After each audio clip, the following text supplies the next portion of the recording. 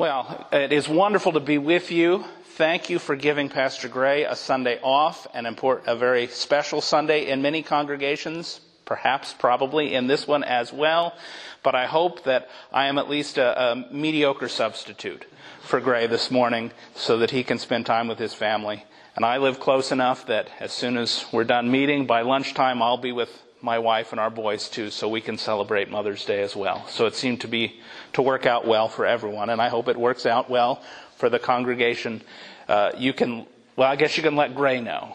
You can let me know if I do a really terrible job, I suppose, but we're friendly disciples. We usually don't do that, so you can let Gray know.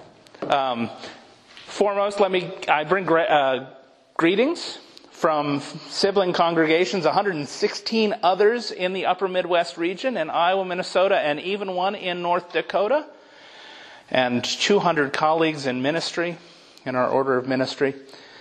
I want to thank you on their behalf for your generosity in supporting our ongoing ministry. You faithfully give to Disciples Mission Fund, which supports our regional work and supports our general ministries. And I know that you also support the special day offerings throughout the year, including the Pentecost one, which is coming up, which is for new churches. We have some of those nearby even. There's a new church starting up in Johnston. The COVID has wreaked havoc on that, as you might imagine. And also fledgling congregation that's becoming an established congregation in the next few months. Downtown Disciples in Des Moines has been one of our new churches that your gifts to that offering has helped to support, and others as well. So thank you. And I know, and none of this is preaching yet, but I also know that this congregation is in a time of transition, already searching for pastoral leadership, and Gray unfortunately needing to step aside due to limits given to him by his other job. That is one of the real challenges of bivocational ministry. We cannot always do what we want. And I know Gray would love to continue serving here, and we would love nothing more than that. But we deal with it, right? And we make the best of it. We love him and we love his family. And we trust that God has plans and ideas for us still. And one of my charges is to try to help your search team discern what those are. And I'm privileged to work with Sherry and others to do that. But if you have questions, the sermon is not the time to ask those. Not that I'm not opposed to it in my previous congregation, but it'll just extend the service, and it's Mother's Day. And I know some people have plans. But afterwards, I'm happy to answer any and all questions and meet you. That said, can we have just a brief moment of prayer, and we'll dig into these scriptures this morning. Gracious and loving God, we give you thanks for this time in the service when we open the scriptures and seek your wisdom for our lives. I ask that you open us up, open our ears and our minds and our hearts to the lessons that you have for us this day. We pray this in Jesus' name. Amen. So, not all preachers like to preach on Mother's Day. I love to preach on Mother's Day. I think there are so many important lessons about nurturing and mothering, whether they're biological mothers or adopted mothers or spiritual mothers in the scriptures, that we don't pay enough attention to. And this is one of them. This is a story that, if you're like me, you learned when you were yay tall. Moses in that basket in the Nile. You may not have learned the reason for it quite so young, but we know it now. It's not in our scripture this morning. It comes just before that. The Pharaoh had put out a decree. There were too many male slaves being born, and he was having the children being put to death, so they couldn't become too numerous and threaten his power. Moses is born, and his mother says, well, is there a way? And on a lark, and on, I'm sure, much prayer, she puts her tiny baby in a basket and floats him in the river and hopes for the best. And the best, I think, is probably even beyond her imagination. The Pharaoh's daughter finds the child, takes pity on him, takes Miriam's offer up, sends the child home to his actual biological mother to be nurtured and nursed, literally, pays Moses' biological mother, and then adopts him when he is weaned, we don't quite know when, into her own home, as the famous movie from a quarter century ago calls him, as a prince of Egypt. So how does Moses become the leader that God chooses to lead the Hebrews through the wilderness? Is it his biological mother? Is it his adopted mother? Who nurtures him and instills in him and helps him develop the gifts to be able to lead God's people literally from slavery to the cusp of freedom in the promised land?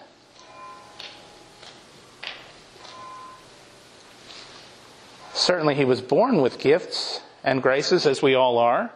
So some of that was given by God. And it seems clear from later events in his life that he understood his ethnicity, his identity as a Hebrew, because as a young man, when he sees a taskmaster abusing one of his fellow Hebrews, he loses his temper and kills him, and then of course has to flee in self-imposed exile. Or is it his adopted mother, the Pharaoh's daughter, who raises him as a prince and teaches him how to administrate, how to govern a people, and perhaps most especially tells him that he's the equal of the leaders in power, so that when the time comes, Moses can, without a second thought, he wonders about speaking for God, but he never wonders about walking into the Pharaoh's presence and talking to him directly. Because he grew up with him. And he was his equal. And he was raised to be his equal by his adopted mother. But lest we think that Moses' development is all by mothers, biological and adopted, there's another influence on Moses' life that makes him the leader that God needs to lead the Hebrews from Egypt to the promised land. And that's his father-in-law, Jethro. When he runs away into that self-imposed exile, he falls in love. And he's adopted by the high priest of Midian. And he learns spiritual things. And he learns practical shepherding. Both of which will be necessary as he leads people for 40 years in the wilderness.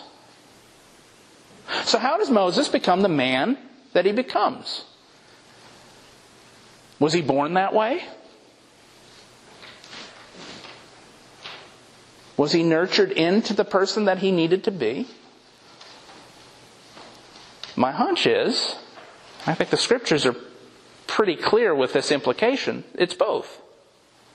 He's given gifts by God, and he's nurtured by key people in his life. And maybe it's more than likely it's more than just his biological mother, his adopted mother, and his father-in-law.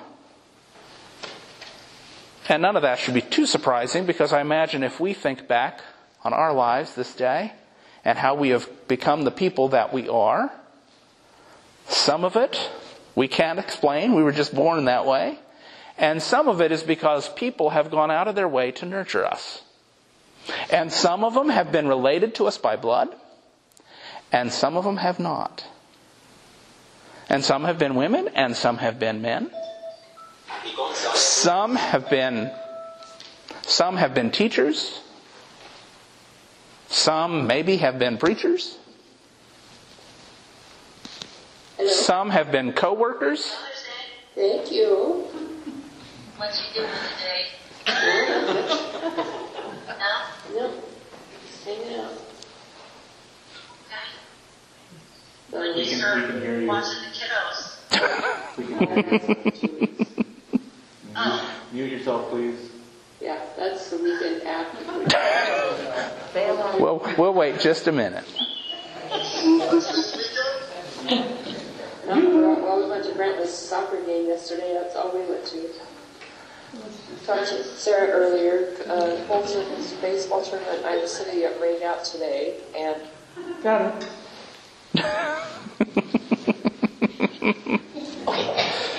You're on. Surprise, surprise. It's all right. We don't worry about it. Other than I'm not a manuscript preacher, so we got to find our place again.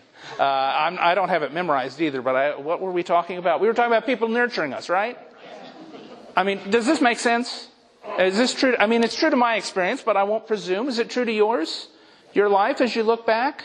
The people who have nurtured you? I mean, this is a day when we honor women who have nurtured us. Right? And that's a good thing. But I hope it's also a day when we reflect and give thanks to God for all the people that have nurtured us over the years. Mothers and adopted mothers, aunts and uncles, teachers, preachers, neighbors, co-workers, friends, that have had outsized influences on us, making us the people we are today. And of course God, who implanted some gifts in us and placed those people in our paths. And so I hope today, this Mother's Day, we will give thanks to God for some of them. And if we have the opportunities, and some of them are still living, we reach out to them by phone or by email or by a card and thank them. Thank them for helping to make us the people that we are, nurturing us into the people that we are. That's a pretty typical Mother's Day sermon, and there's lots of good stuff in it. But there's something else in this story of Moses and his mothers that I think jumps out. One of them is an ancient stereotypical trope in ancient literature, and it sometimes pops up in modern literature too. And it's that women have a way of getting around the rules. Okay? The rule is, the Pharaoh said, none of these boys are going to make it. And 3 women team up and say, well, this boy's going to make it. It's not the rule. It's not the law of the land. It's not what the powers that be, i.e. the men in power, want. This is it's not even the only instance in the Bible where this happens, where women kind of undercut the rules and find a different way to make something happen. It's in the story of Ruth. It's in the story of Esther. Perhaps it's in the sisters Mary and Martha and their interactions with Jesus. Tip of the iceberg. I have a sneaking suspicion that Pharaoh's daughter knew the fix was in, and she bought into it. Scripture doesn't say that explicitly. But doesn't it just almost seem too coincidental that there's this baby floating along, and right behind the baby is this Hebrew girl who says, I know somebody who can take care of him. And the Pharaoh's daughter doesn't just say, okay. She goes beyond. She says, you know what? I'll even pay her. I'll pay her to take care of him. Here's the weird thing about the nurturing that Moses receives. Except I wonder if it's that weird. Neither one of his mothers gets to be the mother they dreamed. If they were just to sit down with their ancient diaries and write down, when I'm a mother, here's how I'm going to do it. This is not the path Moses' biological mother would have chosen. And it's not the path that his adopted Egyptian mother would choose. They both have to compromise. Their nurturing is not how they imagine it to be. It's not perfect. Because of constraints beyond them, the Pharaoh's edict. Because of the differences in status between the Egyptians in power and the Hebrews as slaves. And yet both, through those compromises, nurture Moses into being the man that he becomes. And I wonder how many of the people who have nurtured us made similar compromises and still have an outsized influence on the people that we have become? I wonder how many of them look at us and they're proud of us, but they think, boy, that didn't go how I wanted it to.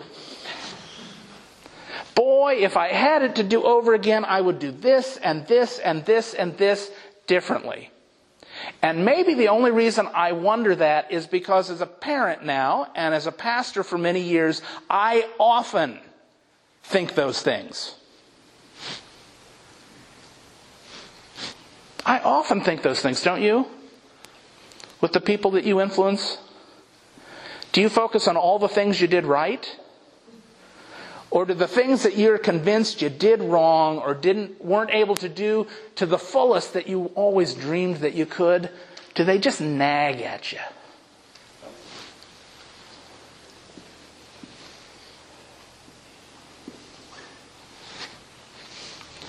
Maybe that's not the point of nurturing. Maybe nurturing isn't about doing it perfectly. Maybe nurturing isn't about doing it by the book. It wasn't for Moses. And it wasn't for these two amazing women who mothered him. They couldn't do it by the book, and they couldn't do it by their own dreams. They did it as best they could. And judging by Moses, imperfect though he was, by Moses' outsized legacy, they did a pretty darn good job.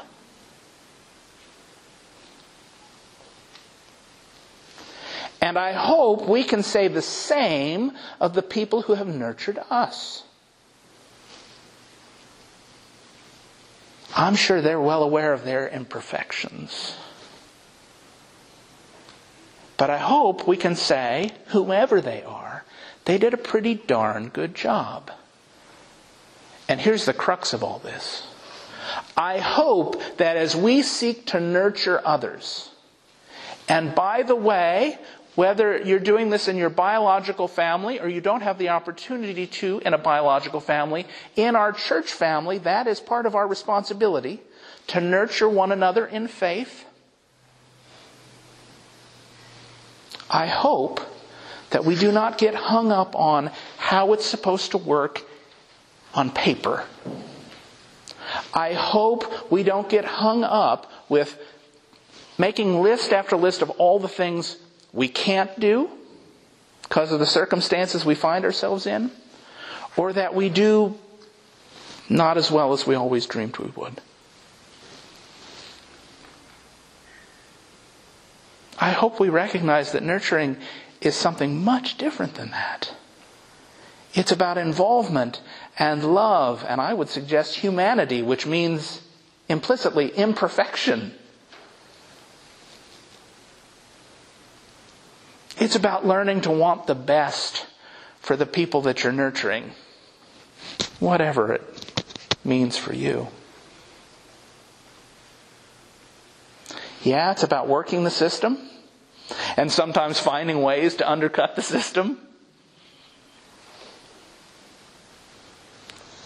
It's about building relationships. And then trusting, even if you don't live to see it, that good things will come because of the decisions and the things and the relationships you do and build.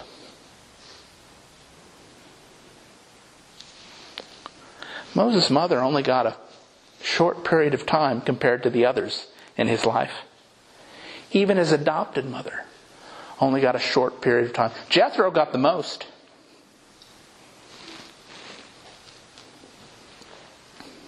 But what an outsized influence these two women had.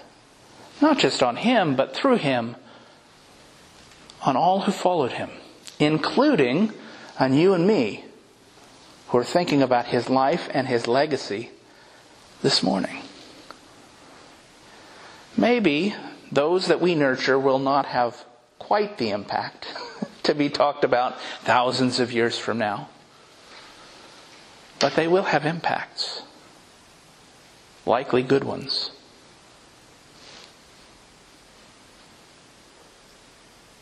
Compromise is not necessarily a bad thing.